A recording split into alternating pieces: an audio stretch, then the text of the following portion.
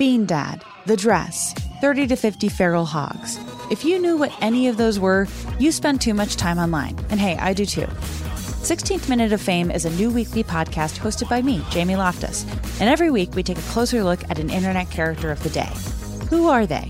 What made them so notorious? How did the internet or the algorithm choose them? And what does a person do when they're suddenly confronted with more attention than the human psyche can handle? Listen to 16th Minute of Fame on the iHeartRadio app, Apple Podcasts, or wherever you get your podcasts. Hey girlfriends, it's me, Carol Fisher, back with another season of the global #1 podcast, The Girlfriends. Last time, we investigated the murder of Gail Katz. This time, we're uncovering the identity of the woman who was buried in Gail's grave for a decade before she disappeared. Join me and the rest of the club as we tell her story. Listen to Season 2 of The Girlfriends, Our Lost Sister on the iHeartRadio app, Apple Podcasts, or wherever you get your podcasts. The Black Effect presents Family Therapy, and I'm your host, Elliot Connie. Jay is the woman in this dynamic who is currently co-parenting 2 young boys with her former partner, David. David, he is a leader. He just don't want to leave me. But how do you lead a woman? How do you lead in a relationship? Like, what's the blueprint? David, you just asked the most important question. Listen to Family Therapy on the Black Effect Podcast Network, iHeartRadio app, Apple Podcasts, or wherever you get your podcasts. Hello, listeners. Just a quick note about this episode. Some of the audio quality is a little distorted here and there. We are still recording remotely, so technical difficulties are a bit more prone to happen. We appreciate your understanding. Enjoy the episode. On the Bechdel cast, the questions asked if movies have women in them. Are all their discussions just boyfriends and husbands, or do they have individualism? The patriarchy's effing vast. Start changing it with the Bechdel cast. Hey, Jamie. Hey, Caitlin. I think it's time we try... I think it's time we try a full court podcast. Oh, okay, I get it. I thought you were, you know what I thought you were going to do? What? I thought you were going to go full mommy on me. I thought you were going to be like, Jamie, you can't be a basketball player. I need you to be a podcaster like me. I got you an internship. You've got to follow fucking Joe Rogan around all day. And if you don't, I'll be so mad at you. What a curse that would be. I know. Imagine following Joe Rogan around all day. What would happen to you? That would be terrible. I don't even want to think about it. All right. Well, really going in with some negative energy today, which I think is, which is good. Maybe it sounds like we need a miracle. We need a miracle to turn things around. We need a miracle. We need a long-winded metaphor. We need a feature-length metaphor is what we need. Welcome to the Bechdel cast. Hello. I think that was our best intro yet. You know what's fun? Is the longer we do the show, the less we know how to begin the show. Well, because for the longest time, we would just be like, hi, welcome to the Bechdel cast. I'm Caitlin. And then we decided at some point that we really needed to do a clever intro every time. And I was like, wait a second, we're not even funny. Like, what are we talking about? Like, what are we doing? You know? But yeah, if you listen to like early episodes of the Bechdel cast, which you shouldn't, but like, if you do, it's like, hi, welcome to the show. There's a lot of weakness. Look, we hit our stride at some point, and then that stride was also messy. No, don't say that. You're like, and then it just kind of stopped. We have an amazing episode today. We do. Flee! Oh my God. Sorry. My cat has been using I don't know why I bought a fabric bed frame like a loser, but he has been shredding it and it looks 500 years old. Oh my goodness. Flea. Well, let's start the show. Yeah. Let's do it. All right. So this is our podcast where we examine movies through an intersectional feminist lens. Yeah. Using the Bechdel test. Yeah. But Jamie, I don't remember what that is. Oh, well, I can help you out there. The Bechdel test is a media metric created by Alison Bechdel, queer cartoonist. I usually say that in the opposite order, but today I didn't. There's a lot of different versions of it. Here's the one that we use. It requires that any piece of media have 2 characters of a marginalized gender with names who speak to each other about something that is not a man for 2 lines of dialogue. Those lines of dialogue should be meaningful. Mm-hmm. If you listen to the show, you understand. You get it. And if you don't, I feel like you'll get the hang of it. It's all good. Yeah, it's pretty easy, honestly. This movie does not to get ahead of ourselves. And if this is your first time listening, we don't spend the whole show trying to figure out if it passes the Bechdel test or not. Did this movie pass it? I don't think it did, right? I don't think so. Also, I would love it if someone's first episode of this show was Full Court Miracle. I would love if they showed their like Full Court Miracle stands. Finally, it's our fucking moment. There's always one person that's like, I've been waiting for this specific DCOM. Yeah. It's been a while since we've done a DCOM. It felt good. It feels good to be back in the movies that cost $14 to make weeds. Yeah. You're in your comfort zone, Jamie, I feel like. I'm out of my element. The only DCOMs I've seen are the ones that we've watched for the show plus Teen Beach Movie 1 and 2. Well, we have to support friend of the cast, Gracie Gillam, who is the Queen of the Beach, canonically. Mm-hmm. So if you're listening to this, Gracie, hello. We see you and we recognize you as the Queen of the Beach now and forever. Yes. But today we're talking about Full Court Miracle, and I feel like it's fun to maybe say how we planned this episode, because it was at a wedding, but not just any wedding, the wedding of our guest, because always be booking your podcast, even when you're at maybe the most personal event of a person's life. Yeah, so let's introduce her and we could all tell the story together. So she's an artist, owner of Junior High, a nonprofit community space in Los Angeles. You remember her from our episodes on Josie and the Pussycats and The Fast and the Furious. It's Faye Orlove. Shalom. Shalom. Hello. Welcome back. I guess I should have added to my intro notes that I'm Jewish. Yeah. Oh. I'll go back and cut that in. Can you start over from when you did the intro, though? Like your Yeah. Can we run that back? Full Court Podcast.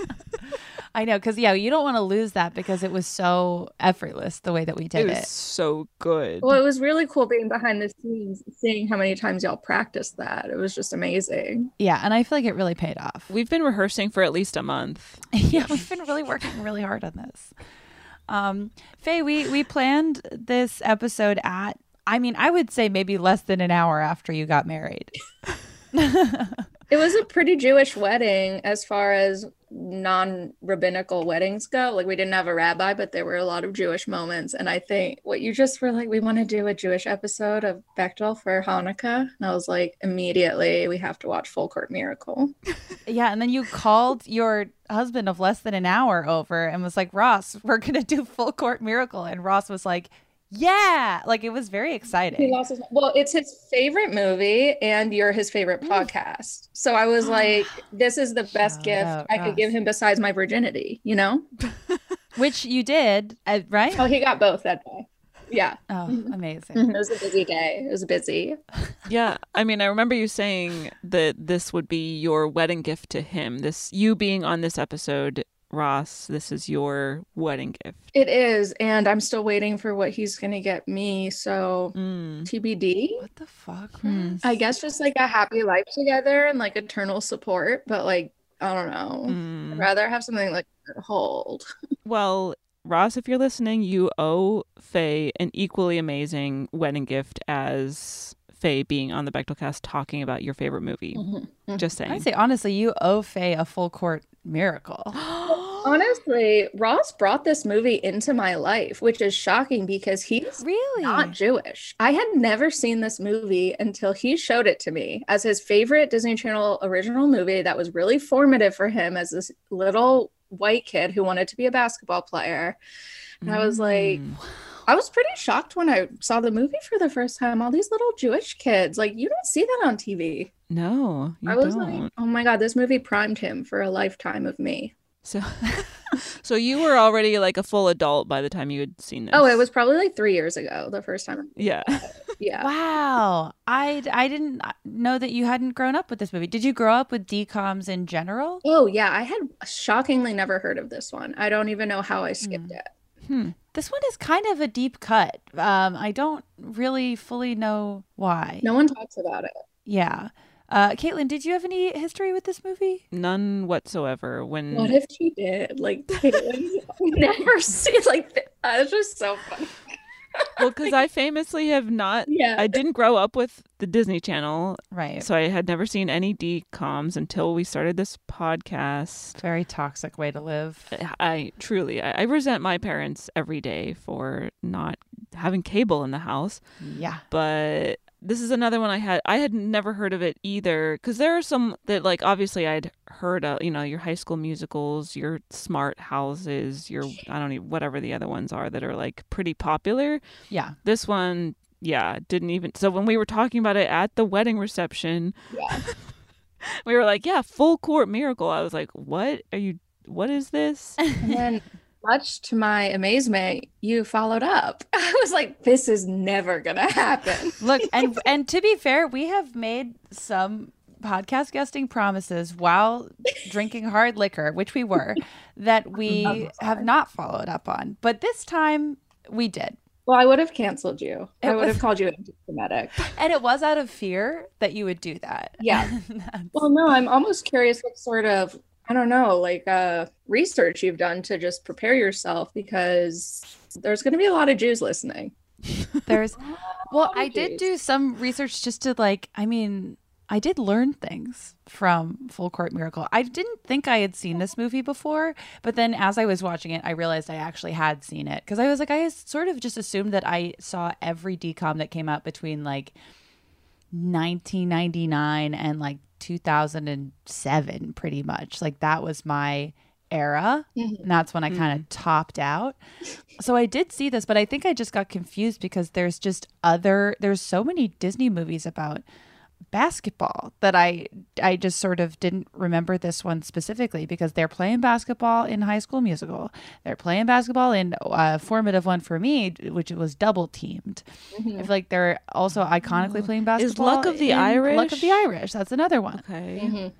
Yeah. Yeah, but this one, they wear yarmulkes. Right. And that was and that's on me for not having a stronger imprint of this movie, but I had seen it before, and I remembered nothing. So there you go. I'm glad you came into it fresh. Yeah, It's better that way. I learned, I lived, I laughed, I loved, and I also have some critical thoughts. Same. Whoa. You didn't tell me we were going to be critical of this film. I'm so sorry for you to find out this way that this is what the show is about. Yeah. Wow. Let you guys take the lead, because I have absolutely nothing to contribute negative. Well, should I recap the story and then we'll get into this criticism? I have been waiting for the Caitlin Durante Full Court Miracle recap. Oh gosh. The people demanded. We'll see how I do. Okay, So we meet Alex Schlotsky. He is a 14-year-old kid who goes to.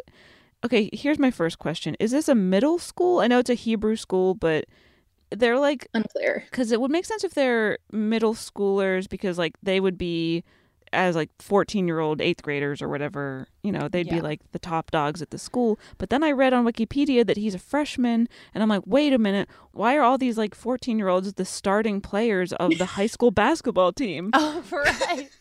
Did not occur to me. I sort of, when he said he was 14, I'm like, well, that's the age where you just don't know. You just don't know if they're in middle school or high school, and I don't mind living in that mystery. But that doesn't make sense that it would be all, unless it's like the super JV team and they're just not telling you. Right. I don't know. Yeah, I did consider that. Either way, he's 14 and he attends a Hebrew school in Philadelphia. We meet his friend Julie. Who is, sorry, okay, so we were talking about this off mic. That, for all my Degrassi heads, is I think maybe one of the most famous Degrassi characters of all time. Oh, Manny Santos. My God, I didn't recognize her. How could you not recognize Manny Santos? And by Manny Santos, I mean Cassie Steele. Oh my God, she wasn't wearing a thong. I didn't recognize her. It is truly one of the great, truly one of the greatest Degrassi stars of all time. She played Manny Santos from age 11 to like age 100. Like, we don't even know. she might still be doing it. Very formative character to my childhood. I love Cassie Steele to this day. She's great. Also I just feel like, the child stars in this movie, they're really bringing it, because the kid who plays Alex Schlotsky is the kid from Max Keeble's Big Move. Alex Zeland's Ross's idol. Really? Oh, Ross loves this kid. Oh, that is so... He contains multitude. I love that I've never met an Alex D. Linz stand before. Well, come over for dinner sometime. I will. What's he up to? Anyways, Max Keeble's Big Move. I really loved that movie, and I was like, wow, Max Keeble. Now there's a man I want in my life. Is that another DCOM? What is this? No, that was on the big silver screen. Oh. Yeah, but it's like same budget sort of vibe. Okay.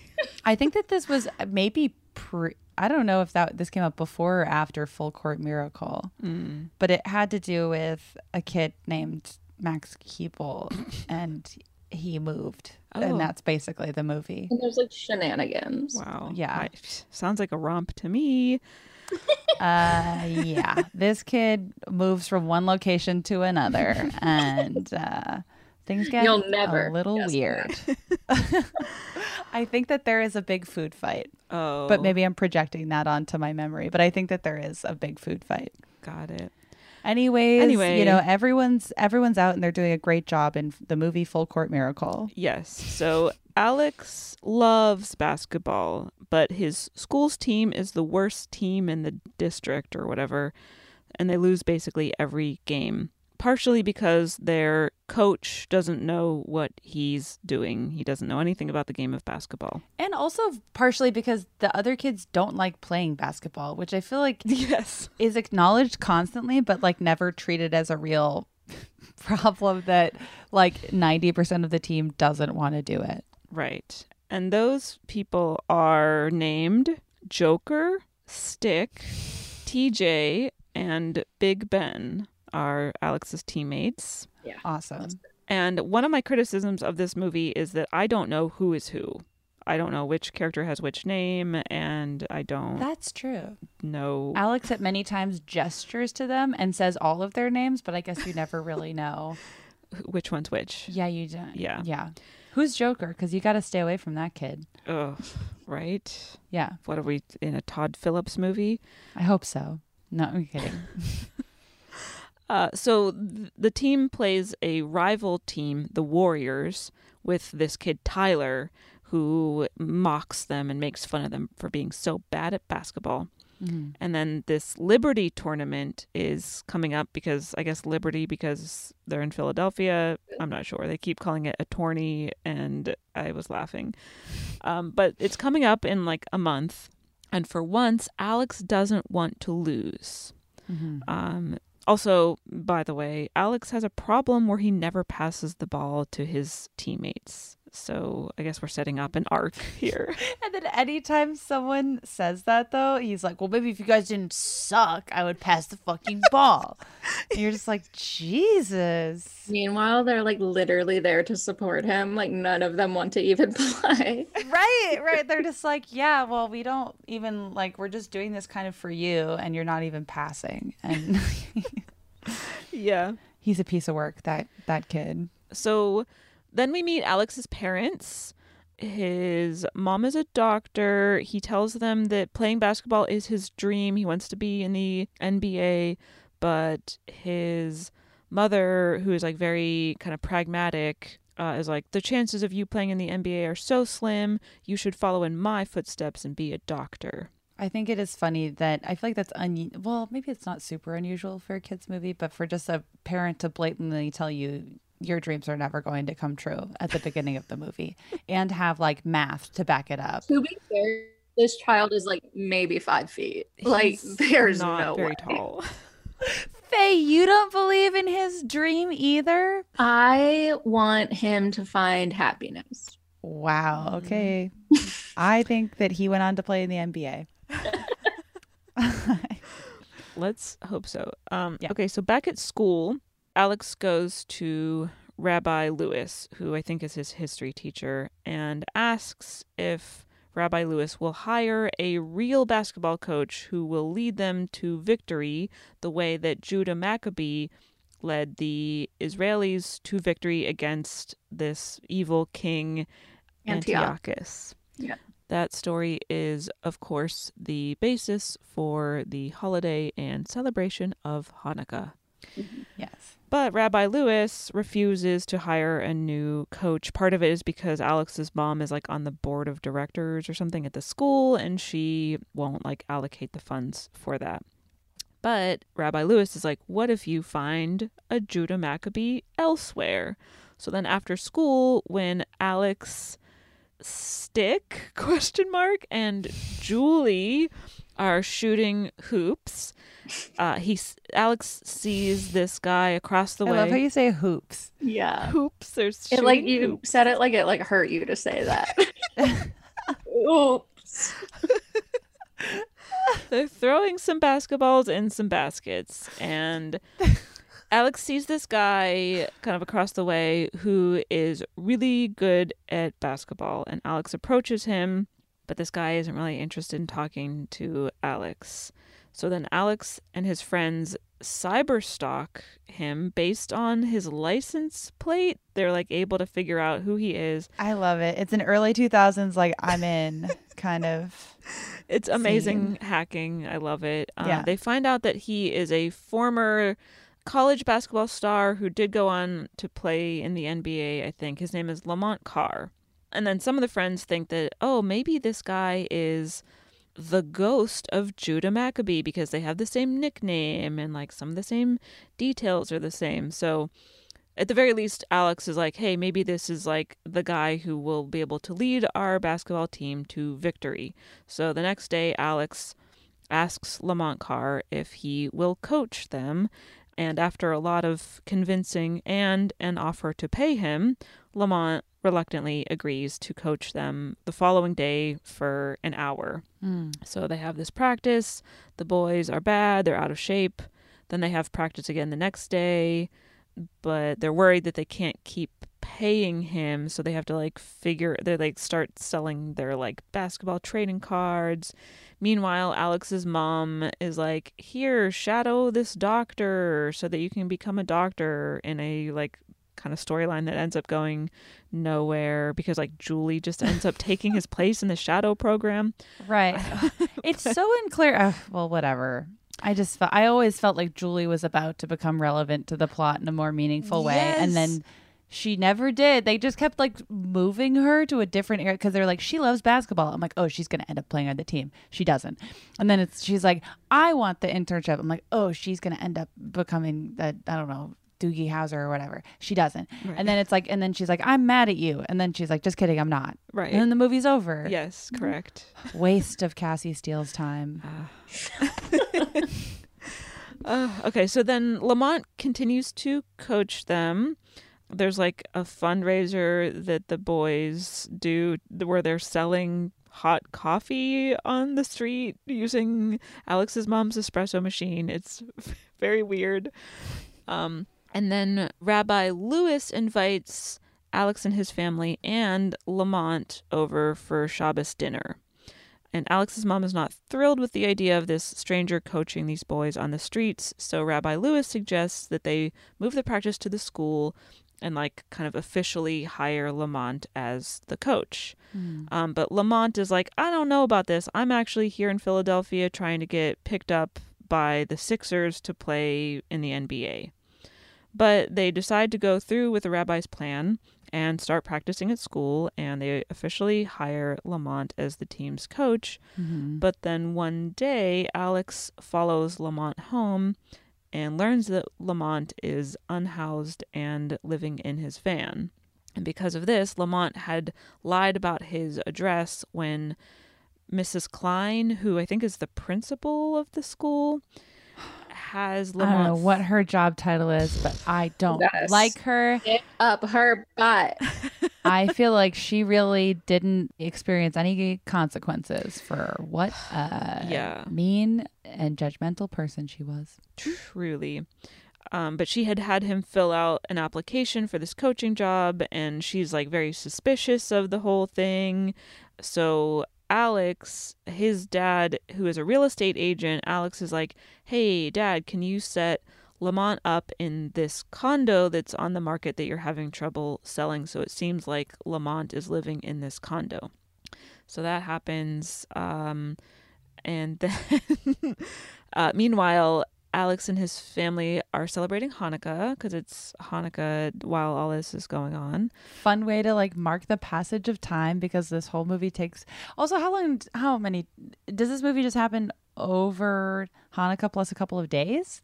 Well, it can't, because there's a month till the tournament when Right. I think it's just Hanukkah towards the end when they like are playing the semifinals and then the finals. Yeah, I think so. Okay. So Lamont is continuing to coach the team, but Alex is not doing well in school, so he has to sit out until he gets his grades up, and his team comes over and helps him study. The team is continuing to improve their basketball skills, but oh no, the Sixers call Lamont and have him sign a 10-day contract to play for the team, which might be a real thing. I don't know anything about freelance sports, but basketball players. Is that a thing? I wrote that down and then I forgot to follow up on it. I'm like, can you just freelance for 10 days? What I thought was weirder was the alternative that then the school offers him a position coaching, but it's day by day. Like, that to me was weirder than a 10-day contract. He had a day-to-day position with children at a school. And like basketball season seems like it's like kind of almost over. Well, I guess no, it goes into like, I don't know why I'm pretending to know anything about basketball season. We don't know anything about basketball. However, yeah, a day-to-day position as a teacher, you're like, okay, well, that's a substitute teacher. Like that. Also, I don't know where my head is at right now. I'm like, benefits? Can we get, like, come on. Right. Get this man healthcare. His knee hurts. Which also, like, I'm thrilled for him that he gets to play on the Sixers, but also it's like he's injured. Yeah. So how do you get a freelance contract playing professional basketball, which I'm not convinced exists, if you're the whole thing is like he's injured? I don't know. I don't get it. I cannot find the logic there. But yeah, Lamont leaves to go for this 10-day contract like right before the Liberty tourney. So he leaves and Alex is like, oh no, we're going to lose the tournament without our Judah Maccabee. But then Rabbi Lewis is like, hey, Alex, you should just look inward. Maybe you're the Judah. So it's time for the Liberty tournament, and Alex kind of assumes the role of the team's coach. They advance in the tournament, and they make it all the way to the finals, where they're going to be playing the Warriors. They're like rival team. Meanwhile, Alex has reconciled with his mom, and she's like, yeah, I should, I guess, not try to push this whole doctor career thing on you, especially because you're only 14 years old. And he's like, thanks, Mom. And then it's time for the big game against the Warriors. They're losing.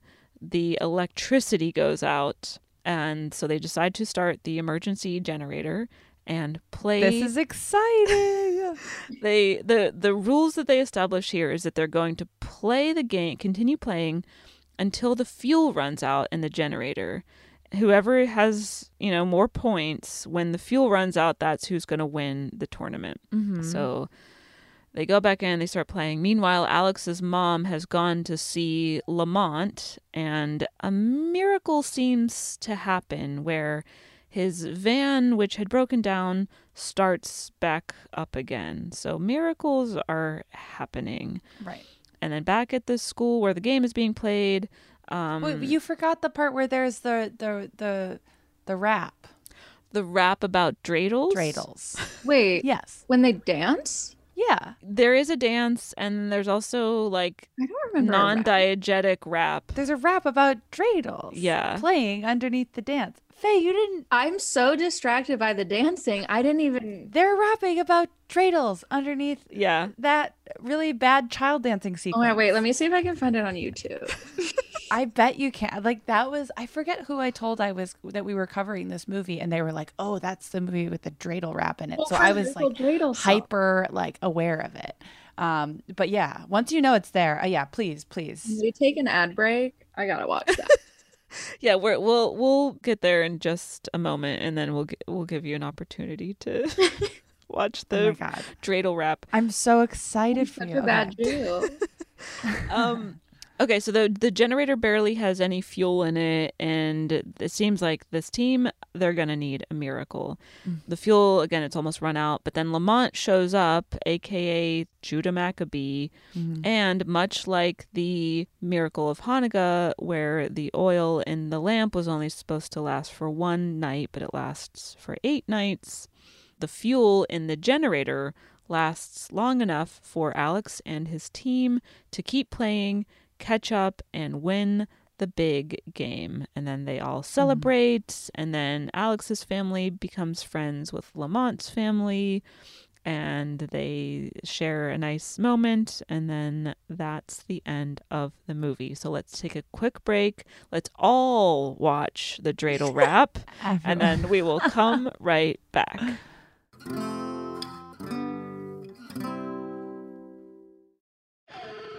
Bean Dad, The Dress, 30 to 50 Feral Hogs. If you knew what any of those were, you spend too much time online. And hey, I do too. 16th Minute of Fame is a new weekly podcast hosted by me, Jamie Loftus, where every week I take a closer look at an internet character of the day. Who were they? What made them so notorious? Why did the internet choose them? And what does a person do when they're suddenly confronted with more attention than the human psyche can handle? I'll be talking to internet historians, experts, and yes, the main characters themselves to get a fuller picture. Because I think that even outside individual experiences, a character of the day tells us something about how the internet worked at that time, and how the attention economy developed into the freaky three-headed dragon it is today. Together, we probably won't be able to properly log out, but we can take a walk down scary internet memory lane and see one day a little more clearly. Listen to 16th Minute of Fame on the iHeartRadio app, Apple Podcasts, or wherever you get your podcasts. Hey, girlfriends, it's me, Carol Fisher. I'm so excited to tell you about the brand new series of The Girlfriends. In season 1, we told you about the murder of Gail Katz at the hands of my ex-boyfriend, Bob. At one point, a woman's torso washed up on Staten Island and was misidentified as Gail. She spent 9 years in Gail's grave, and then she just disappeared. It's almost like it's become this moral obligation to find her. And that's what we're going to do. Find this missing girlfriend and tell her story. With the help of some of your favorite girlfriends from season 1, like my producer, Anna. Oh my God. My friend, Dr. Mindy Shapiro. Hi, it's Dr. Shapiro, and I'd like to speak with the deputy medical examiner. And of course, Gail's sister, Elaine Katz. Having no closure, it kills you. Join us as we try to solve a 35-year-old cold case. It's not going to be easy, but it's going to be one hell of a ride. What? I can't believe this. Listen to season 2 of The Girlfriends, Our Lost Sister on the iHeartRadio app, Apple Podcasts, or wherever you get your podcasts. Hi there, I'm Bob Pittman, Chairman and CEO of iHeartMedia. Welcome to Math and Magic, Stories from the Frontiers of Marketing. This week, I'm talking to acclaimed musician and entrepreneur, Mr. Worldwide himself, Pitbull. A lot of artists in general, people that are very creative, sometimes tend to overthink. That's one of my number one rules. Don't ever overthink. You can think ahead, but don't overthink. And what I mean by that is when they start to write a record, they're like, oh, that's not the line. Oh, that's not this. Oh, it's not that. And everybody has a creative process. I'm not knocking it. For me, I just let it flow. In these exciting times, we're looking to the math, the strategy and analytics, and the magic, the creative spark, more than ever. Listen to Math and Magic on our very own iHeartRadio app, Apple Podcast, or wherever you get your podcasts.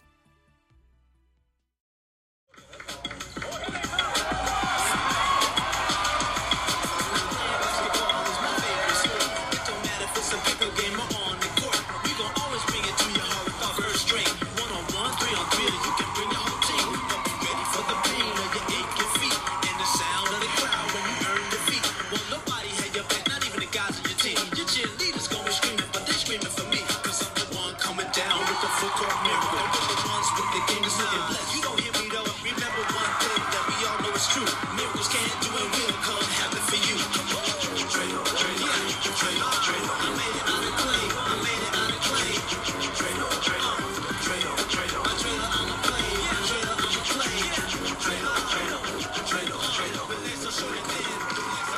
my God. I've never thought about the song because their dancing is so incredible.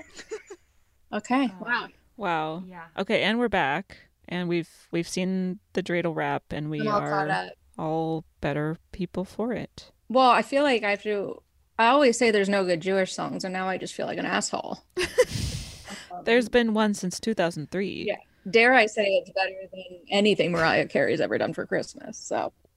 Oh. What? I don't know. Wow. I won't argue with you. Let's go with it. Good song. So, Faye, before we get into the main discussion, I'm curious how you feel about how Judaism and Jewish culture is portrayed in this movie.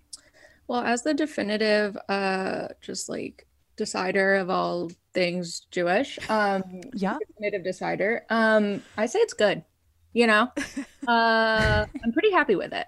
I love it because it's sort of in the background. It's like how it should be. It's not like the forefront where everything's like, I can't go out on Friday. It's Shabbat, or I don't know. It's like there's just this. It's like another. It doesn't feel like intentional. Like the entire story could have happened without it being Jewish, but it has like a sweet Jewish. It's just cool seeing people very casually being Jewish. Mm-hmm. If that makes sense. Yeah. Like you're not hit over the head with it. It's just like sweet. And you see these little family moments. You're like, oh, I do that with my family. And it's just cute to have Hanukkah taking place in the background, like not even in the forefront of a movie. Like, I don't know, because when we were talking about this at my wedding, the only other movie we could think of that was like overtly Jewish was 8 Crazy Nights, and that just like hits you over the head with it. It's like we're 8 nights of Hanukkah. Each night is like a whole. And that movie does not age well because it's just Adam Sandler making one horribly problematic joke after the next. So I have not seen that since it came out, and I don't really plan on rewatching it. There's I was looking up in general, like there's at least in like whatever Western media, there's just like not a lot of examples of movies that like, I mean, so I'm on the Wikipedia page. First of all, you're welcome, for Hanukkah films. And the only 4 movies that are cited are An American Tale, which we should cover at some point, 8 Crazy Nights, which we just said we would rather not, The Hebrew Hammer, which, does anyone know what that is? No idea. And Full Court Miracle. And that's it. Yeah. Wow. That's it. Only 4. I think, honestly, because I didn't grow up Jewish, I think that the piece of media that I most closely associate with learning about Hanukkah was a Rugrats special that came out. Oh, yeah. That was, I think, Macababy. the only, which I haven't revisited it, but I'm hoping that the Macababies is still a classic. Well, the Rugrats are iconic. So my uncle was a director on the Rugrats and one of their like lead writers. No way. And the entire like crew was very Jewish, and it was like a very overtly Jewish show, like intentionally. And it was awesome growing up with that because I got to go like meet all the voice characters and like see like them. That's so cool. What? And stuff. Yeah, it's really cool. I have all these original animation cells from Rugrats and like oh my God. Yeah, well, he was at the wedding. I should have introduced you. Oh my gosh. Yeah. But yeah, no, I love that the Rugrats was formative for you. It's just like, what a sweet show. And yeah, Macababy's got to do what a Macababy's got to do. Like my little cousins and I, when we were little, we would play Macababy's as a game. Like that was our like real pirate or whatever other kids play. We were like, no, we're literally the Macababy's versus like the evil freaks. That's so funny. The main Jewish representation I saw at any point in my life was Kyle Broflovsky in South Park and his family. I'm not even mad at that either. I loved that. It's true. I mean, it is just like extremely scarce in Western, especially in comparison to the like absurd amount of Christmas media available in the world. It keeps on going. So we really, I mean, I feel like, Faye, we've been talking about this for years of covering a Hanukkah movie, and it just, it was just that there's unfortunately, at least at the time of this recording, not a ton of options. And so I'm glad that we're covering Full Court Miracle. And then also I think I like learned shit by watching. Yeah, like I feel like it's, I don't know, it's very like so many of the elements of this movie are really, you know, after school specially in a way because it's a decom, so that's in the nature. But I learned stuff in the scene, like the way that they integrate the Shabbos dinner scene. I was like, I learned things about. I've never been to a Shabbos dinner, so that was interesting to me. I feel like they, you know, the way that the plot, you know, maybe heavy-handedly, you know, fits in the Maccabee story. I was like, oh wait, yes, like Rugrats. I remember that. I liked how the movie, like you were saying, just like this is the world that we're living in, and it seems like there were a lot of it was certainly written by a Jewish writer. I don't know if it was directed by Stuart Gillard. Let me just, while you look that up, Joel Silverman, who was one of the co-writers on the movie, knew real life Lamont Carr, which is what this movie is based on, because this is based on a true story, and they knew each other at University of Virginia in the 70s, I want to say. Yeah. And so he kind of adapted his real life story, Joel Silverman did, for Lamont Carr's story, because there was a time where Lamont Carr was coaching, you know, like youth basketball teams, and he in Boca Raton, Florida, no less, not in Philly, right? In Boca Raton. There's his real life story is fascinating. I wish that they kind of stuck more to like Lamont Carr's actual life story, because there were so many like. He just sounded like a really fascinating guy. Yeah. He was also a wine connoisseur. And a dart player. A dart player. Yeah. I was just like, where is that in the movie? How did the movie gloss over these facts? Right. Like, that's really... And I don't know, Caitlin, did you have much luck? I was trying to, like, fact check the more specific elements of Lamont Carr that are included in the movie. And... most of the information, he passed away, I think 4 or 5 years ago, but most of the information around him seems to be pretty general. So it was like hard to, I don't know, like anytime you see a movie that you're like based on a true story, you're like, okay, but probably not though. But what is real and what isn't? And it was, in terms of like the broader elements of fake Lamont's story, like, you know, he was unhoused at the time of coaching, and like the son and the wife, I was not able to confirm those details in any way. I couldn't find information about it either. So yeah, not sure about that, but yeah, in any case, this movie had at least one Jewish writer and stars a young Jewish actor. Yeah, I was also trying to figure out like who of the cast, the actual actors. Alex Delins is Jewish. Dare I say all the children looked very Jewish. They played Jewish very well. A lot of the cast is... I was like, was this a Canadian production? Because so many of the actors that they cast are from Canada. Yeah. But that's neither here nor there. I mean, full on, there's a Degrassi cast member.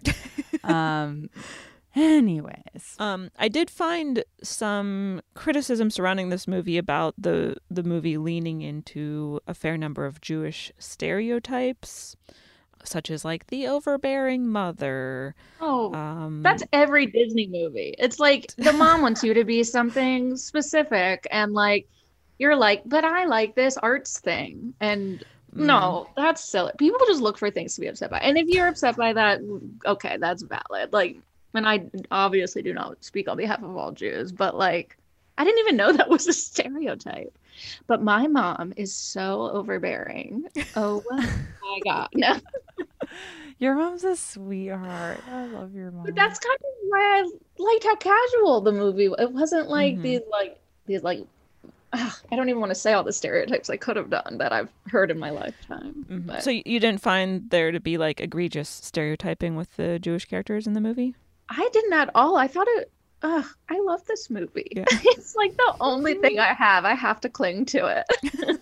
I mean, I didn't either, but again, as a non-Jewish person, I wasn't. What were other criticisms that you read? I mean, everything was kind of vague. I found, believe it or not a lot of prestige journalism has been written about this movie. So what I did find were just a handful of blog posts. One was from something called Mainlining Christmas, where it's by Erin Snyder. She seems to be watching holiday movies in general and trying to find ones that depict Hanukkah and maybe other Jewish holidays respectfully. Mm-hmm. She did not like the movie. She thought it was really bad for mostly plot hole reasons. Oh, well, duh. But also, yeah. Well, the movie cost $12 to make. Yeah. But also, she felt this writer felt that Jewish stereotypes were leaned into, but she doesn't get very specific about it, so I don't know what exactly she was referring to. I will say that, and I can't really speak to the Jewish stereotyping. I did think that the main obstructive forces for Alex were two women, and yes. Everyone who was super supportive of him and his dreams were like, Daddy and my rabbi think I'm so awesome and I can do this. And then it's Mrs. Klein and his mother that are the obstructive forces, which for sure. So I think at least there's a little bit of shrew stuff going on. To me, that's not the Judaism speaking. It's more of the 2000 Disney era where women are telling you what to do with your life, that sort of thing. But yeah, I think that's a separate conversation where it's just the two main adult women in the movie happen to be sticklers for the rules, and they have a vision. To be in a movie written and directed by men. Well, I did not phrase that well, but there was one conversation that felt like maybe was about to pass the Bechdel test, which was between Julie and the mom, when they're just at the internship and they're oh, we have to go to the game. And I'm okay, well, that doesn't count. Yeah, we got to go watch Alex play. Yeah, I was damn it. But yeah, they were the only two female characters. Oh, the principal, but she was. Well, yeah, so between Alex's mom and dad is the fun goofball. He jokes around a lot. And then mom is I want you to be a doctor, and you're 14, but you need to have your career path already figured out. And what I did appreciate about that though was that so few stories feature a mother-son story arc. It's usually a father-son thing. So that for that to be the main focus of, again, it does make it so that the mother kind of is an antagonistic force for our protagonist, Alex, throughout the movie. But for that to still focus on a mother-son relationship is a pretty rare thing to see. And on top of that, for 2003, it's the mom is very clearly the breadwinner of the family.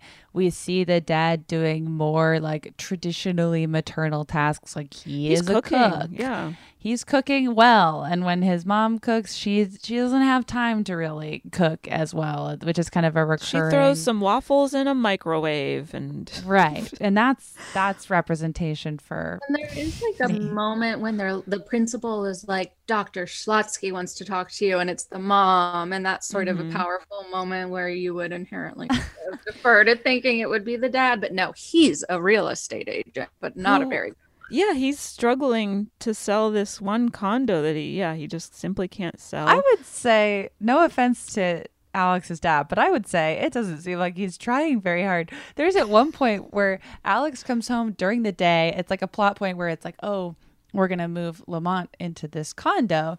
But it's 2 p.m. and Alex's dad has a cup of whiskey in front of him. He's drinking during the day. I was how hard are you really trying to sell this one condo? And every time someone's hey, has sold that condo yet? And he's nope. He's making cakes and drinking whiskey on a fucking Tuesday. He's chilling. And you're married to a doctor? That's the life, baby. That's true. That's true. Like, why try? I guess. Like anyways, Alex's dad character, he was so chill that I was like, what's going on with this guy? Yeah, he's just making dad jokes. But I did appreciate that Alex's mom has an arc where, they have a meaningful conversation about like her expectations for Alex. And he's like, you just need to let me follow my dreams, even though I know it's very unlikely that I'll make it to the NBA. Just like, let me have this for a while. And she's like, you're right. I should like back off and just support you and not try to make you be a doctor. And then she says something like, maybe the only doctor in your future is Dr. J. And I don't know what she was talking about. And I'm like, am I old or out of touch or both or everything? That's like the main basketball card that it's a famous basketball player, Dr. Yeah, J. famous basketball. It's Julius Erving. Okay, got it. Is that the one he kept selling? And yeah. Okay. Yeah, so that's her being like, I accept your basketball dreams, which apparently Caitlin and Faye don't think he's going to accomplish. I do. I think he's going to do it, and I believe in Alex. I did like that journey. Yeah, I feel like a lesser movie would attribute that whole journey to the dad, but the dad is kind of there more for comic relief.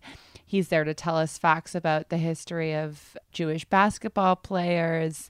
He's there to set off a car alarm. He's there to drink during the day. Like he's more sidelined than the mom. So I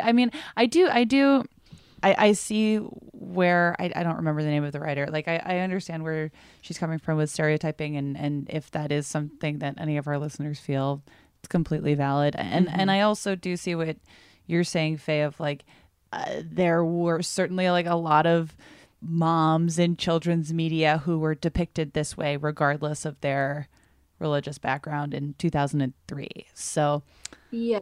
Definitely, I don't know. Anything to me, it kind of felt more like integrated than anything else. I was like, oh, this is how they depict every family, every like white family in a DCOM movie is this way, with like a quirky dad, but a strict mom, and like a kid who wants to follow his dreams. Like I was like, we are no different. It's also Lizzie McGuire. Yeah, that's literally also Lizzie McGuire's parents. So, I feel like, didn't we have that discussion about Xenon?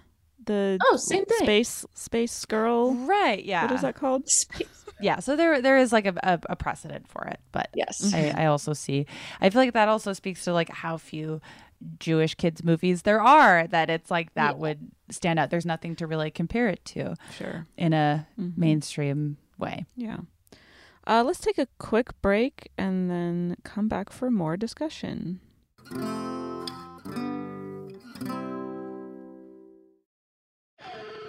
Bean Dad, The Dress, 30 to 50 Feral Hogs.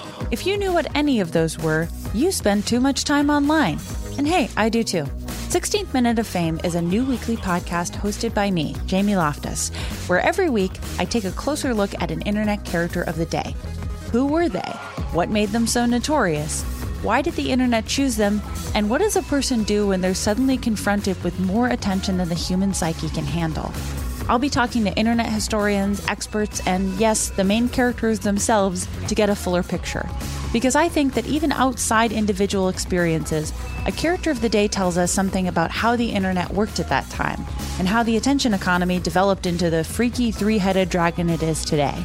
Together, we probably won't be able to properly log out, but we can take a walk down scary internet memory lane and see one day a little more clearly.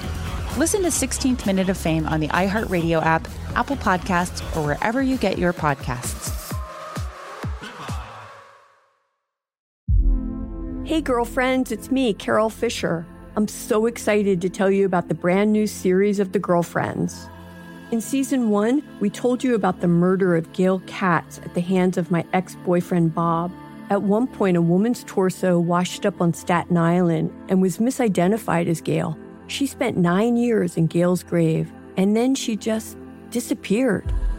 It's almost like it's become this moral obligation to find her. And that's what we're going to do. Find this missing girlfriend and tell her story. With the help of some of your favorite girlfriends from season 1, like my producer Anna. Oh my God. My friend Dr. Mindy Shapiro. Hi, it's Dr. Shapiro, and I'd like to speak with the deputy medical examiner. And of course, Gail's sister, Elaine Katz.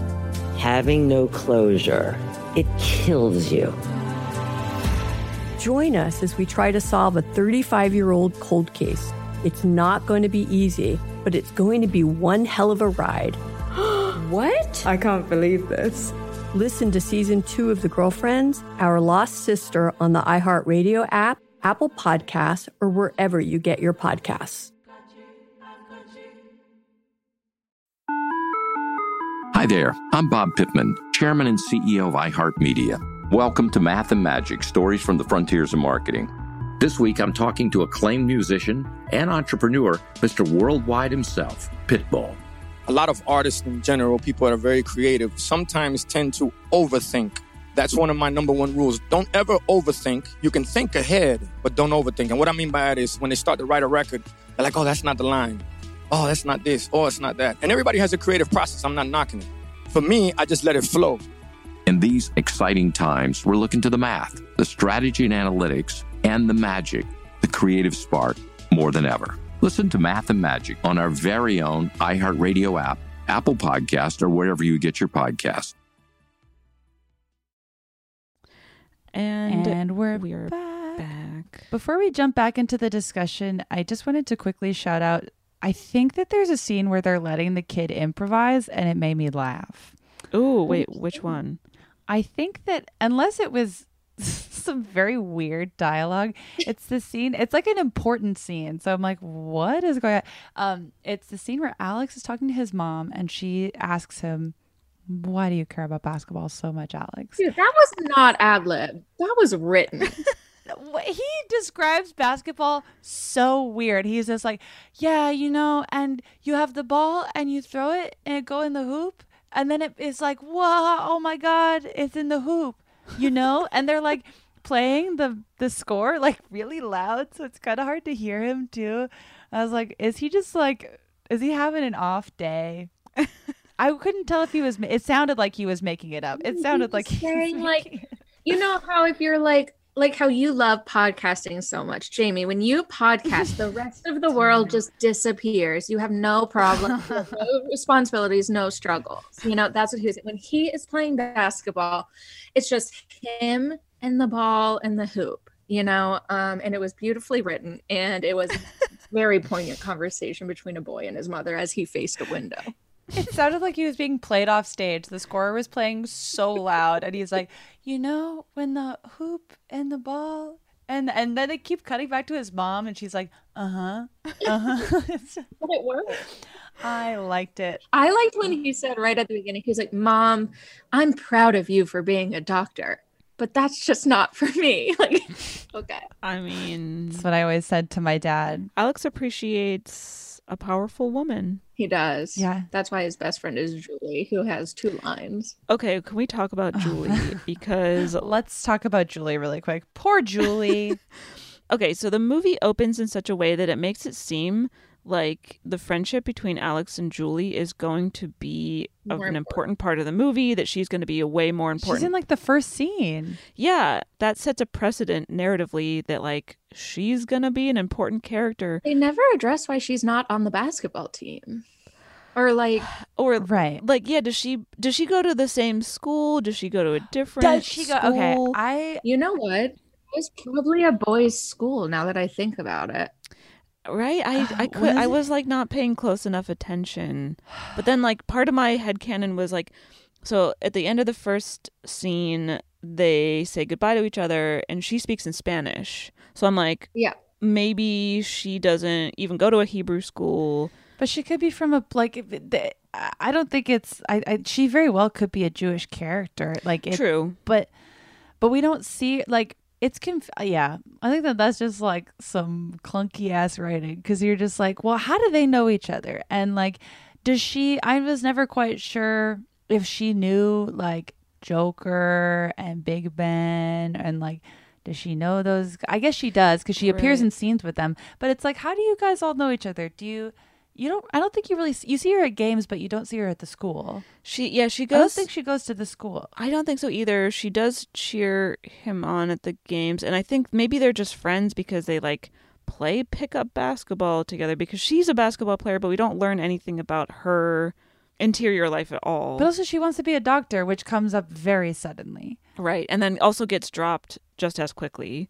I'm like, honestly, the bar is so on the floor for movies like this. I'm like, well, I'm glad that they didn't like make her like a love interest, like it could have been worse. True. But it just, it was so messy and bizarre. And then there's like that scene where she was like, I'm mad at you. And then 20 minutes later, she's like, I'm not mad at you. And then she makes that really funny sign that says like miracles can happen. And then she must have had a Sharpie on hand because she crossed it out and it says miracles do happen.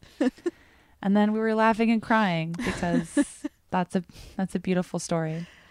Yeah, Julie, man, what a disservice. She should have been on the team. What do you lose by having Julie on the team? It sounds like she's a committed basketball player. Well, that would have been interesting because most schools don't have co-ed teams, at least at that age. So, I mean... Right. And at this school, it's like, you might as well. The team sucks. Let her play. Right. She seems like she would be an asset to the team. She's a better player than 90% of the team, and she likes playing basketball, which 90% of the team really doesn't. See, so why can't she play on the team? I assume she was Jewish and went to that school, and I always loved that they showed like a Latinx Jewish person because there are... Right.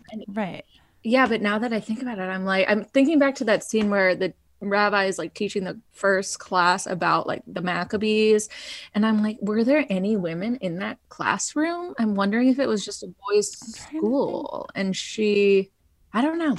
Now I gotta rewatch again. Yeah, first to appreciate the dreidel wrap.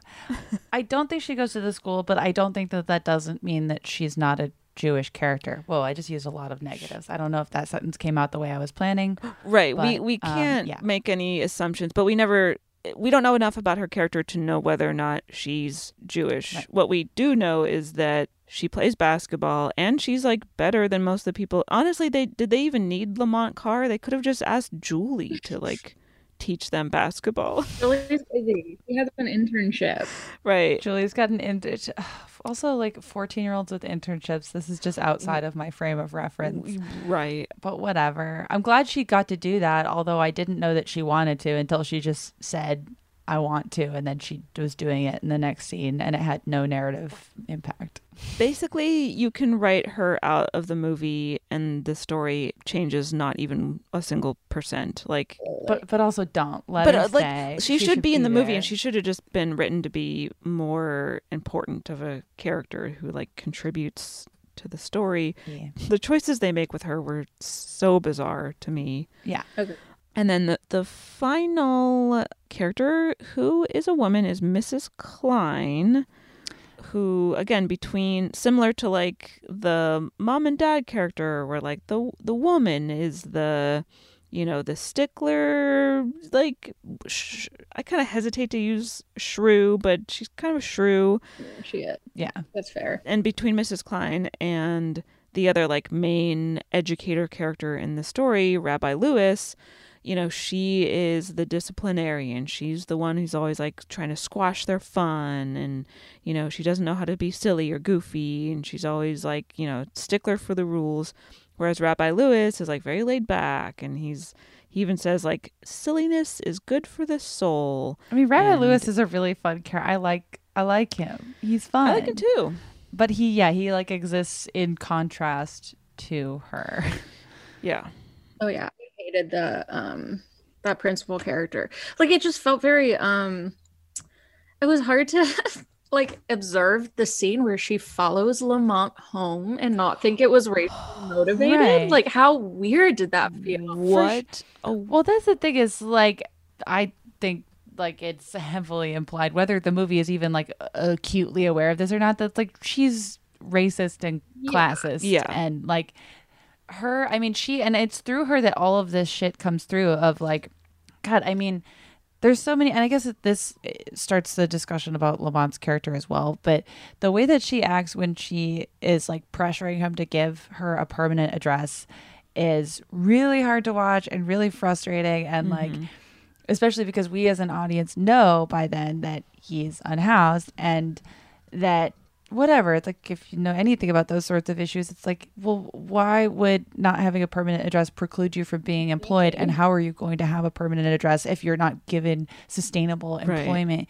You fucking anyways. Yeah. And then she like stalks him and like just I don't know.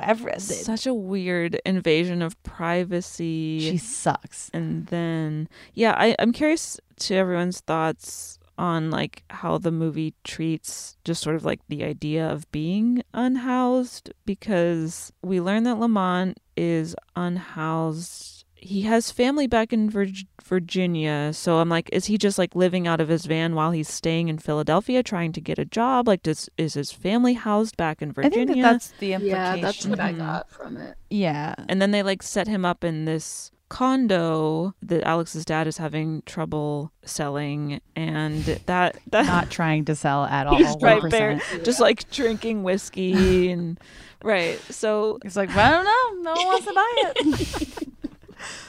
So I don't know. I mean, we've definitely seen movies that handle the state of being unhoused worse, and that are like cruel to characters who are unhoused, but this one felt a little dissonant to me, but it definitely wasn't like the worst example we've seen. As far as depictions of a unhoused person of color, speaking as someone who is neither a person of color nor unhoused, I was like, this feels empathetic. This feels like he's very human. He has a whole, it's not just like this person who, the trope of like someone who's drinking or drugs or whatever. This was just someone who is down on his luck and got injured, which is a very typical reason people do end up unhoused. And I love this scene where they're eating dinner together, him and Alex. And I loved that he was a human character as opposed to just like this depiction of the worst of it.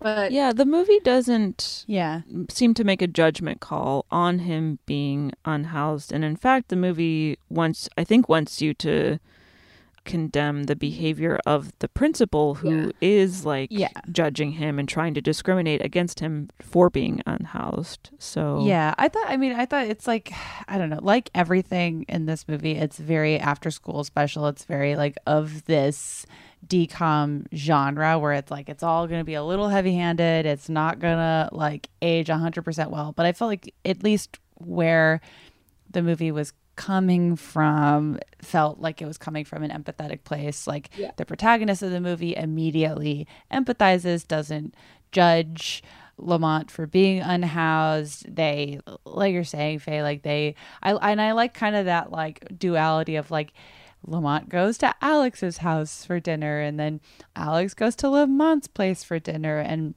they have a discussion about it. It's like there aren't, I don't know. I mean, I've like the classic negative stereotypes, especially in 2003, where I feel like that stereotype was just like flying around then of either portraying unhoused people as the butt of jokes or kind of trauma porn in a lot of regards.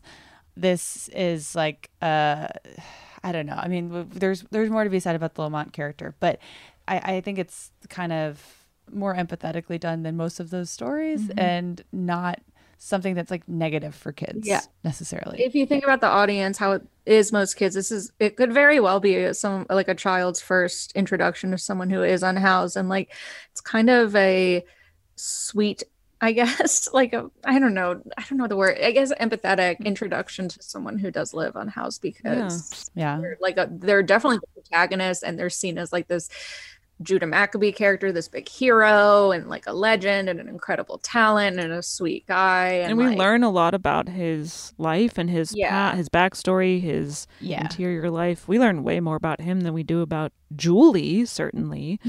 Poor Julie.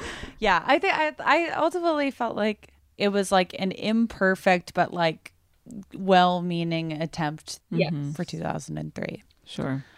But let's keep talking about Lamont, because I also like was happy and that was when I was like, oh, I want to learn about the real Lamont. And it sounds like there's a lot of like, It sounds like the Lamont of this movie is honestly heavily fictionalized, and the main takeaway is like this basketball player who got injured briefly was the coach of a young Jewish team. Like, I think that that's maybe the extent to which it is quote unquote based on his life. Yeah, that's what it seems like.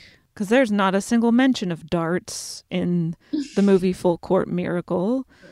He should be drinking wine with Alex's dad, you know? Like, they should be... midday, 2 p.m. sommeliering it up together. But as far as Lamont's character goes, I don't know. I'm like, again, I think that there are tropey elements to the way that he's presented in the movie that are like, I don't know. How did everyone feel? I felt like there were magical elements about Lamont that were presented. Like it felt like very firmly in that trope of like the magical Black character who shows up and, you know, helps the white protagonist reach his goal. That's like literally how I describe the movie to people who haven't seen it. I'm like, there's some like magical Black character who helps a bunch of white people be successful and then sort of has their story not really finish or develop. Right. Yeah. Oh, absolutely. But yeah, I mean, if that's the story they're trying to tell, like, how could they kind of avoid that? But yeah, definitely. Well, that's the problem is like, I feel like they didn't need to tell the story that way. Like all of the magical elements of this story, I don't know. It's tricky because I understand that the magical elements are part of what makes the Hanukkah metaphor so central to the story. But I feel like that happens at the expense of Lamont's character and kind of leaning into a trope that is marginalizing Lamont's character, if that makes sense, where there are moments where, and again, it's like, I think that what is maybe, it's still very firmly this trope, but we know a lot about Lamont. We know about his background. We know what his goals are independently of coaching this team of 14-year-old kids. He does achieve that dream briefly, and he does have a fully realized arc where he's realized or reunited with his family, and then they're just like, we're going to move to Philadelphia. It's kind of clunky, but we do know a lot about his character, but it's still like, ultimately he is there to like usher these kids to victory. And then there's a few moments where he's straight up presented as magical. I mean, in the last scene where he shows up and the power is back on in the gym, there's no explanation for why that is. Yeah, that was bizarre. Yeah. And for him to be the only Black character who has any lines or any characterization whatsoever, it like is especially glaring. Yeah. I also find it funny. This is maybe a little off topic, but I find it I don't even know what to make of this, but like the miracle that happens is like these kids gotta finish their basketball game. The stakes, look at these stakes. They couldn't be higher. I agree. Yeah. And I'm like, agreed. Is this really the miracle we need right now for these like 14-year-old boys to win their basketball? I feel like it was even less nuanced than that. It was literally like there's only enough oil in this generator or whatever, energy juice, whatever the hell it was, to last for 1 minute, and then it lasts for 8 minutes. Like it's even less like nuanced than you're describing. It was straight up like the miracle is very specific. In one regard, I love that they kept using the word like miracle, and that was so heavy-handed a bit, because that is like really the point of Hanukkah, and the point of Hanukkah is like not that it's near Christmas at all, or like that you get gifts, or that I don't know, just like any of the things that you might associate from just like regular culture or whatever. It really is like about this like, I don't know, ownership of like that moment and the legitimate miracle when a small band of Jews were able to like fight oppression and have oil that lasted long enough for them to resurrect their temple. And like, even though like it was so corny and the miracle for these young 14-year-old boys was a basketball game, I think it just like made it seem accessible. Like what miracle are you preach to a DCOM audience that's going to feel Right. relevant. That is fair. Usually a contest or a sport. It's always a Like, contest. it has to You're going to have to win something. Mhm. But yeah, I mean, it's just like framing the context of like a miracle around something that a Disney Channel audience is going to think, wow, that really is a miracle. We won our tourney. That is fair. I didn't think of it like that it makes it very accessible to a young audience. Yeah, I think ultimately I just wish that, like, because there is that a amount of attention paid to the Jewish characters, that same amount of consideration had been extended to, like, well, how are we portraying the only Black character in the movie, and are we effectively avoiding stereotypes, which I don't think that they were. Also, I just like, I also wish this is, and I'm sure that this is a budgetary thing, because like, how would you do this? But it felt like it kind of reminded me, decom wise, of the end of High School Musical, where you see all of Zac Efron's basketball game, and then you see none of Vanessa Hudgens' science contest, and you see like 5 hours of Alex's basketball game, and I'm like, what about Lamont? We don't even get to see Lamont in the stadium. I'm assuming because they couldn't afford to shoot in a stadium, but I felt like his story was kind of like dropped, especially after this scene was like intense. The scene between Alex and Lamont, where Lamont has just achieved his life's goal. Like, he's gonna play for the 76ers, and these kids are furious at him. They're so mad. They're like, what how about fucking us? dare you? And it's I like, mean, Lamont could not have been more communicative from the beginning. He was so straight up clear. like, I am in town for a reason. It is to play this game with this team. That's all he's here for. He gets that opportunity. And suddenly everyone's like, wait, you never told us you'd leave. Alex was so out of line. He's like, oh, you think that's what your family would want? And Lamont is like, yeah, I actually do. Like, that's why I came here. Right. And he even cites, like, I have a family to support. They're relying on me. And the only reason, the catalyst that gets Lamont to agree to coach these boys is that they offered to pay him, which I'm glad they did. Like, I was like, imagine the movie if it's like these, like, you know, son of a doctor and real estate agent are like, hey, random guy who I'm bothering, who's just on the court shooting hoops. Teach my team, but for free. Hoops. So I'm glad that these kids had the wherewithal to like understand that, you know, someone's labor should be compensated with money, because we live in a capitalist society where that's how things work. And that is like rooted in like Lamont's motivation too, where it's like we know that he needs money to continue pursuing this dream of freelancing with the Sixers, which I still don't know if that's a thing, contract. but whatever, maybe it is. Maybe it is. I don't know how sports work. Hey, Bechdel heads that are also basketball heads, let us know. Let us know in the comments. So, yeah. And then also just the end of, I don't know, like there were some points where, I don't know, I'm still mad about the mystical troping of Lamont, but there's some moments where his story is very front and center, and then other times where it kind of like, you're just like, wait a second, what happened there?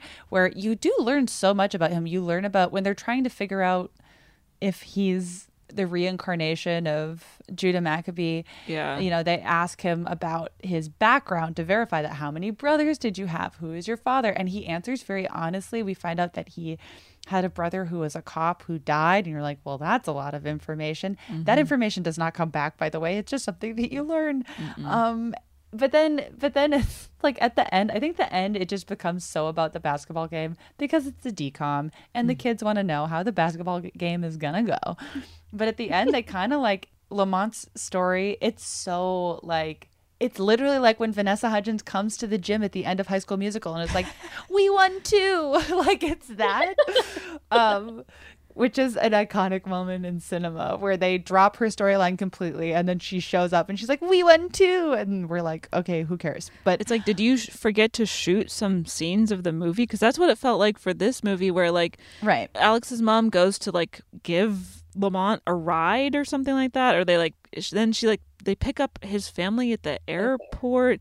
But like those scenes feel like We need those scenes. I wish it was unclear that happened. Yeah, and then Lamont just is like, "Oh yeah, by the way, in the scene that we forgot to shoot. My family's here now, and they're actually moving here." Right. Which also I was like, "Oh, they're moving here," but he just was freelancing. Wouldn't he just go home? But now he has a full-time job, which he didn't know until they already agreed to move there. So it was just kind of confusing. Yeah. But I guess that there is like that's a moment where it's not attributed, the magical quality is like not attributed to Lamont, but that scene where the mom shows up at, assuming outside of the Sixers stadium, whatever. Yeah. And then she's like, try to start your car. And he's like, it won't start. And then she looks at like lightning and then she's like, try to start your car. And then it does start. And I was like, I guess that was the magic of Hanukkah. I don't know. Trying to cut the movie a little slack and saying that a lot of the magical elements are more about the Hanukkah metaphor. I don't even know if metaphor is the right word because it smacks you over the head so obsessively, but less about like the magical Black character. But I mean, you just obviously have to be aware and particular about those things. But I'm like trying to not just ruin this movie for myself. And I feel like a lot of the ghost and the magic and the generator, it's more about the Hanukkah aspect than this right. I think it becomes complicated when you only have one Black character in the entire movie, and that's like where the expected to be the ghost of a Israeli hero. Yeah, it's complicated. It's complicated. When I first saw the movie, I thought they were going to make like a really cool observation when Alex or Schlotz is like, I think this guy is the ghost of Judah Maccabee, and then all his little Jewish friends are like, I don't think so. And it's obvious that they think he's crazy because A, like, are ghosts real, and B, it's like this tall Black guy.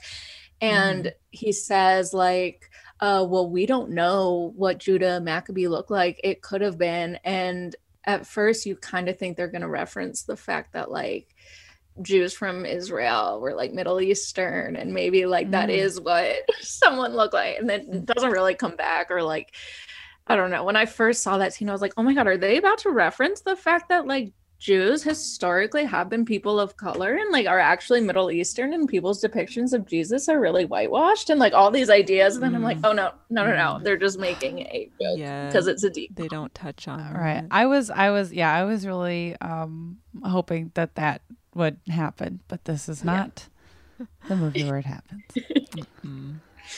Yeah. Is there anything else that people wanted to touch on?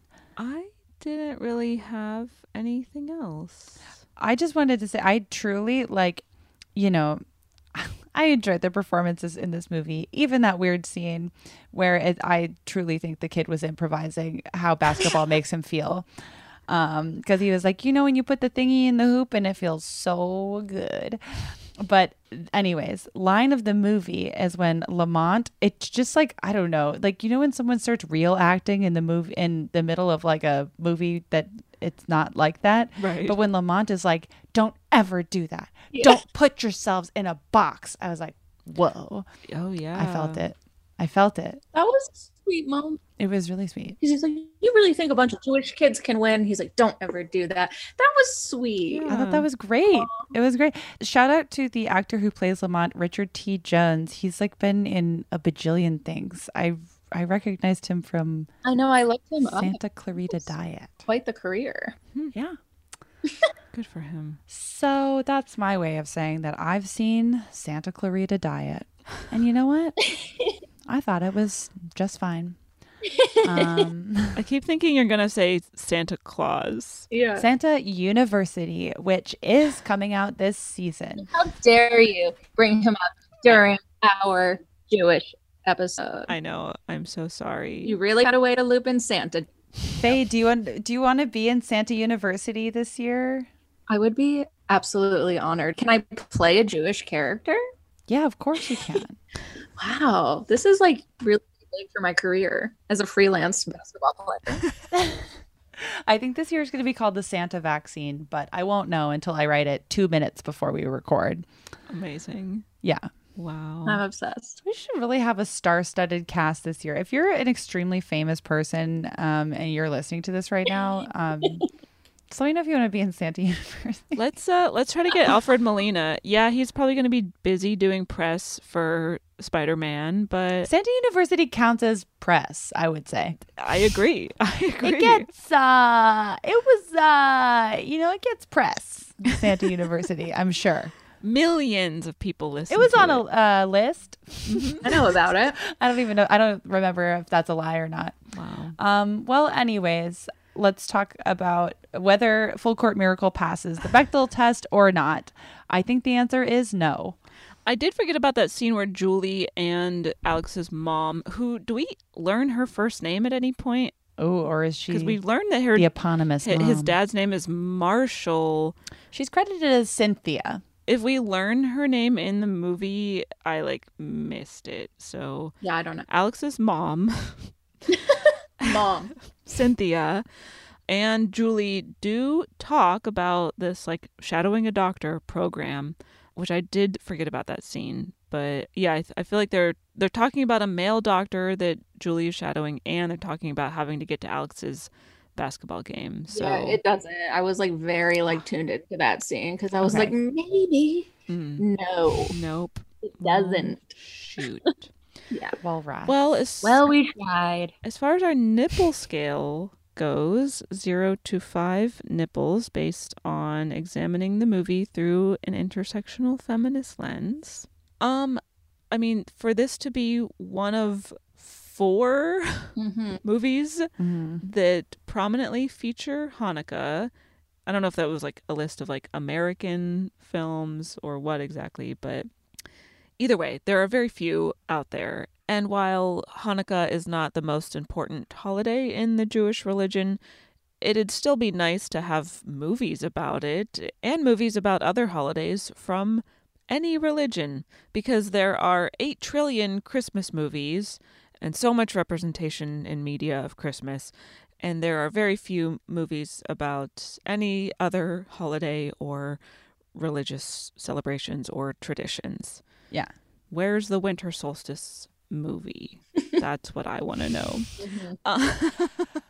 But look, I agree, and I also am let's get Santa University off the ground as well. Sure, fair. So it's complicated for me. 2 things can be true. Yes, so I think it's really positive for this movie to exist and for young Jewish kids who saw this movie on the Disney Channel to have felt represented by it, for adults seeing it for the first time 3 years ago, such as yourself, Faye. Thank you. Feeling represented. I think that is a really positive, wonderful thing.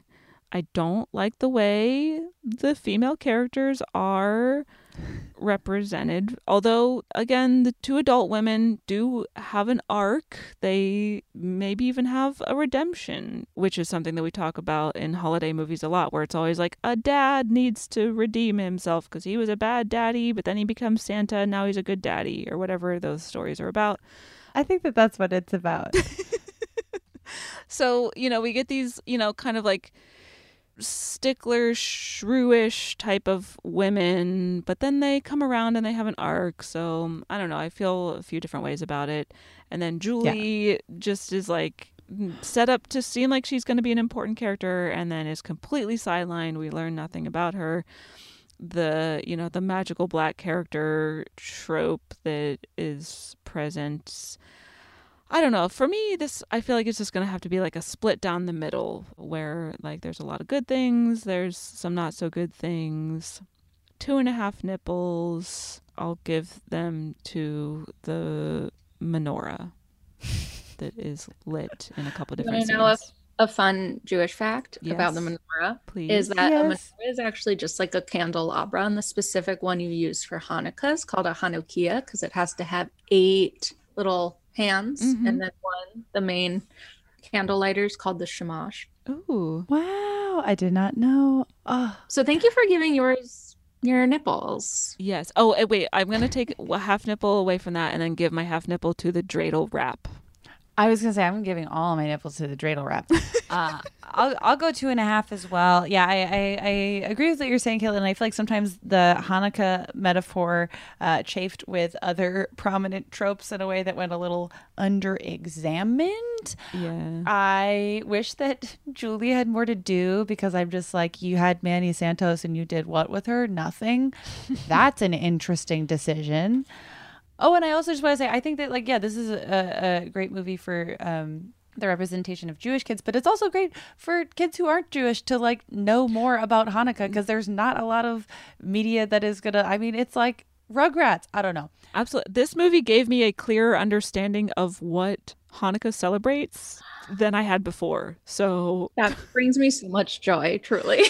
And truly, like, the stuff, the Shabbat dinner scene, like, I learned a lot. And it's, like, kind of embarrassing for the world that there's not more media that teaches non-Jews about Judaism. Especially since Jews run the media, you know? Like, you'd think we'd have more. Faye's perjuring herself at the end of the episode, which is interesting. I'm giving my 2.5 nipples to the dreidel wrap. Done. Beautiful. Faye, what do you say? I'm honestly giving it 3 nipples. I'm notoriously lenient about my nipple giving. And we love that about you. Yeah. You know, it's well-meaning, and I always throw on a half nipple for intention. And I just want to see Jews on TV. Jews played by Jews doing Jew things. That is my goal. And I love seeing Hanukkah on TV, and I love seeing it geared at kids, and it just being very chill and casual, and seeing that these kids are just like me. They play basketball. And yeah, there's no good female characters, and the Black character has to be magic. Yeah, these things are true. Mm-hmm. But we have kippahs, and we have Hanukkahs, and we have a dreidel wrap. And for that, I'm going 3 nipples. And I will give my nipples to my non-Jewish husband for introducing this movie to me, and for being so excited to learn about Judaism all the time. And that is special to me. Ross, we hope we didn't let you down. This episode is dedicated to you, whether you liked it or not. This is your wedding present, so you're welcome. Oh, man. No, thank you so much for wanting to do a Hanukkah episode, and Chag Sameach to everyone out there. I hope you have such a good Hanukkah and light some pretty candles and just see your family, your chosen or otherwise, and you don't have to lean into all the trying to be Christmas / capitalism indoctrination moments. There don't have to be presents or buying things. It's just supposed to be about family and joy and miracles, and it's a pretty holiday. Shout out to the moment where Alex gets an encyclopedia on. He gets like Wikipedia on CDs, and he's like, "Thank you." And his parents are like, "You didn't want that." Love that. I do like the way his mom is characterized, as far as like, she's just like very self-aware, and she's just like very, I don't know, she just like has a wonderful awareness about the world and her son, and she's like, I know you think my cookies suck, but I gave them to you anyway. I know you don't want Wikipedia on CDs, but guess what? It's happening. I would love Wikipedia on CDs. Mm-hmm. Well, I guess that's the episode. Yeah, Faye, thank Happy you so Hanukkah, much, everybody. Truly, happy Hanukkah. Toda rabah. That's thank you very much in Hebrew. Toda. And Faye, where can we find you on the World Wide Web? Oh my gosh, you can find me at Faye Orlove on everything. No, just Instagram. I don't do tweets. And then Junior High is at Junior High LA on Instagram and Twitter. I do not run the Twitter, so if you tweet at me, I will not see it. And come to Junior High. I'm very into doing things IRL these days now that everyone's vaccinated. Get vaccinated. Also, shout out to your art depicting a scene in Titanic, which I'm working on making merch for you. Don't worry. Thank you so much. I really appreciate it. Oh, sorry. No, I meant for Caitlin, not Jamie. Oh, shit. Yeah. Yeah, I requested it, so it's mine. That's that's awesome for you guys. That's so fun. But Jamie, if you play your cards right, maybe I'll give you a certain winter solstice gift. Maybe you guys can like share this mug I'm working on or something. No, I can't wait to see it. That's going to be really cool. I'm just kidding. Merch for everyone. No, I love you both. Thank you so much for doing a little Hanukkah episode. I'm sorry there wasn't a better movie to watch. Well, Faye, hopefully there'll be more soon. I hope so. You should write a Hanukkah movie. Maybe I will use my knowledge of not writing movies to write Take my screenwriting class. This was actually a long ad. Yeah, Caitlin's just trying to get your money. Literally, count me in. I'm not a good writer. Sicko. You can find the Bechtelcast on the internet as well. We're on Instagram and Twitter at Bechtelcast. You can get merch for whatever holiday you celebrate because capitalism rocks, rolls, and rules, baby. No matter what your religion, we abide by capitalism, baby. That's at tpublic.com/the Bechtelcast. You can also join our Patreon, aka Matreon, where we cover 2 additional movies, just me and Caitlin, every month. And what are we doing for December? We're doing another Princess Switch because we're pilled. We're not quite covering right. Princess Switch 3. Not enough Vanessa Hudgenses. Yes, that's our advanced review. There should be at least 5. And then I think we're still deciding on a second December Matreon movie. So wow. Stay tuned. But Faye, thank you again for being here. Come back anytime. Thank you. And I love you. Happy Hanukkah to you all. Bye. Bye.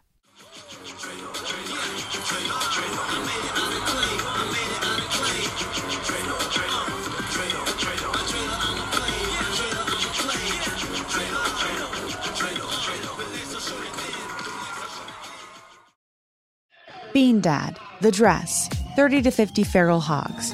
If you knew what any of those were, you spend too much time online. And hey, I do too. 16th Minute of Fame is a new weekly podcast hosted by me, Jamie Loftus.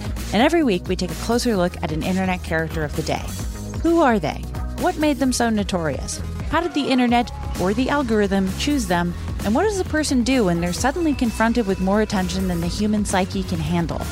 Listen to 16th Minute of Fame on the iHeartRadio app, Apple Podcasts, or wherever you get your podcasts. Hey girlfriends, it's me, Carol Fisher, back with another season of the global #1 podcast, The Girlfriends.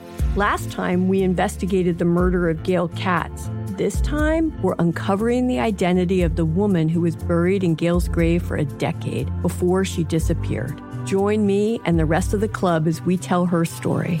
Listen to Season 2 of The Girlfriends, Our Lost Sister on the iHeartRadio app, Apple Podcasts, or wherever you get your podcasts. Danielle Moody here, host of the Woke AF Daily podcast. We've been with iHeart for a year, and what a year it has been. As we head deeper into 2024 and yet another life-changing election cycle, Woke AF Daily is here to keep you sane and woke. Make Woke AF Daily your podcast destination for 2024 election news and analysis. Listen to Woke AF Daily Season 5 on the iHeartRadio app, Apple Podcasts, or wherever you get your podcasts.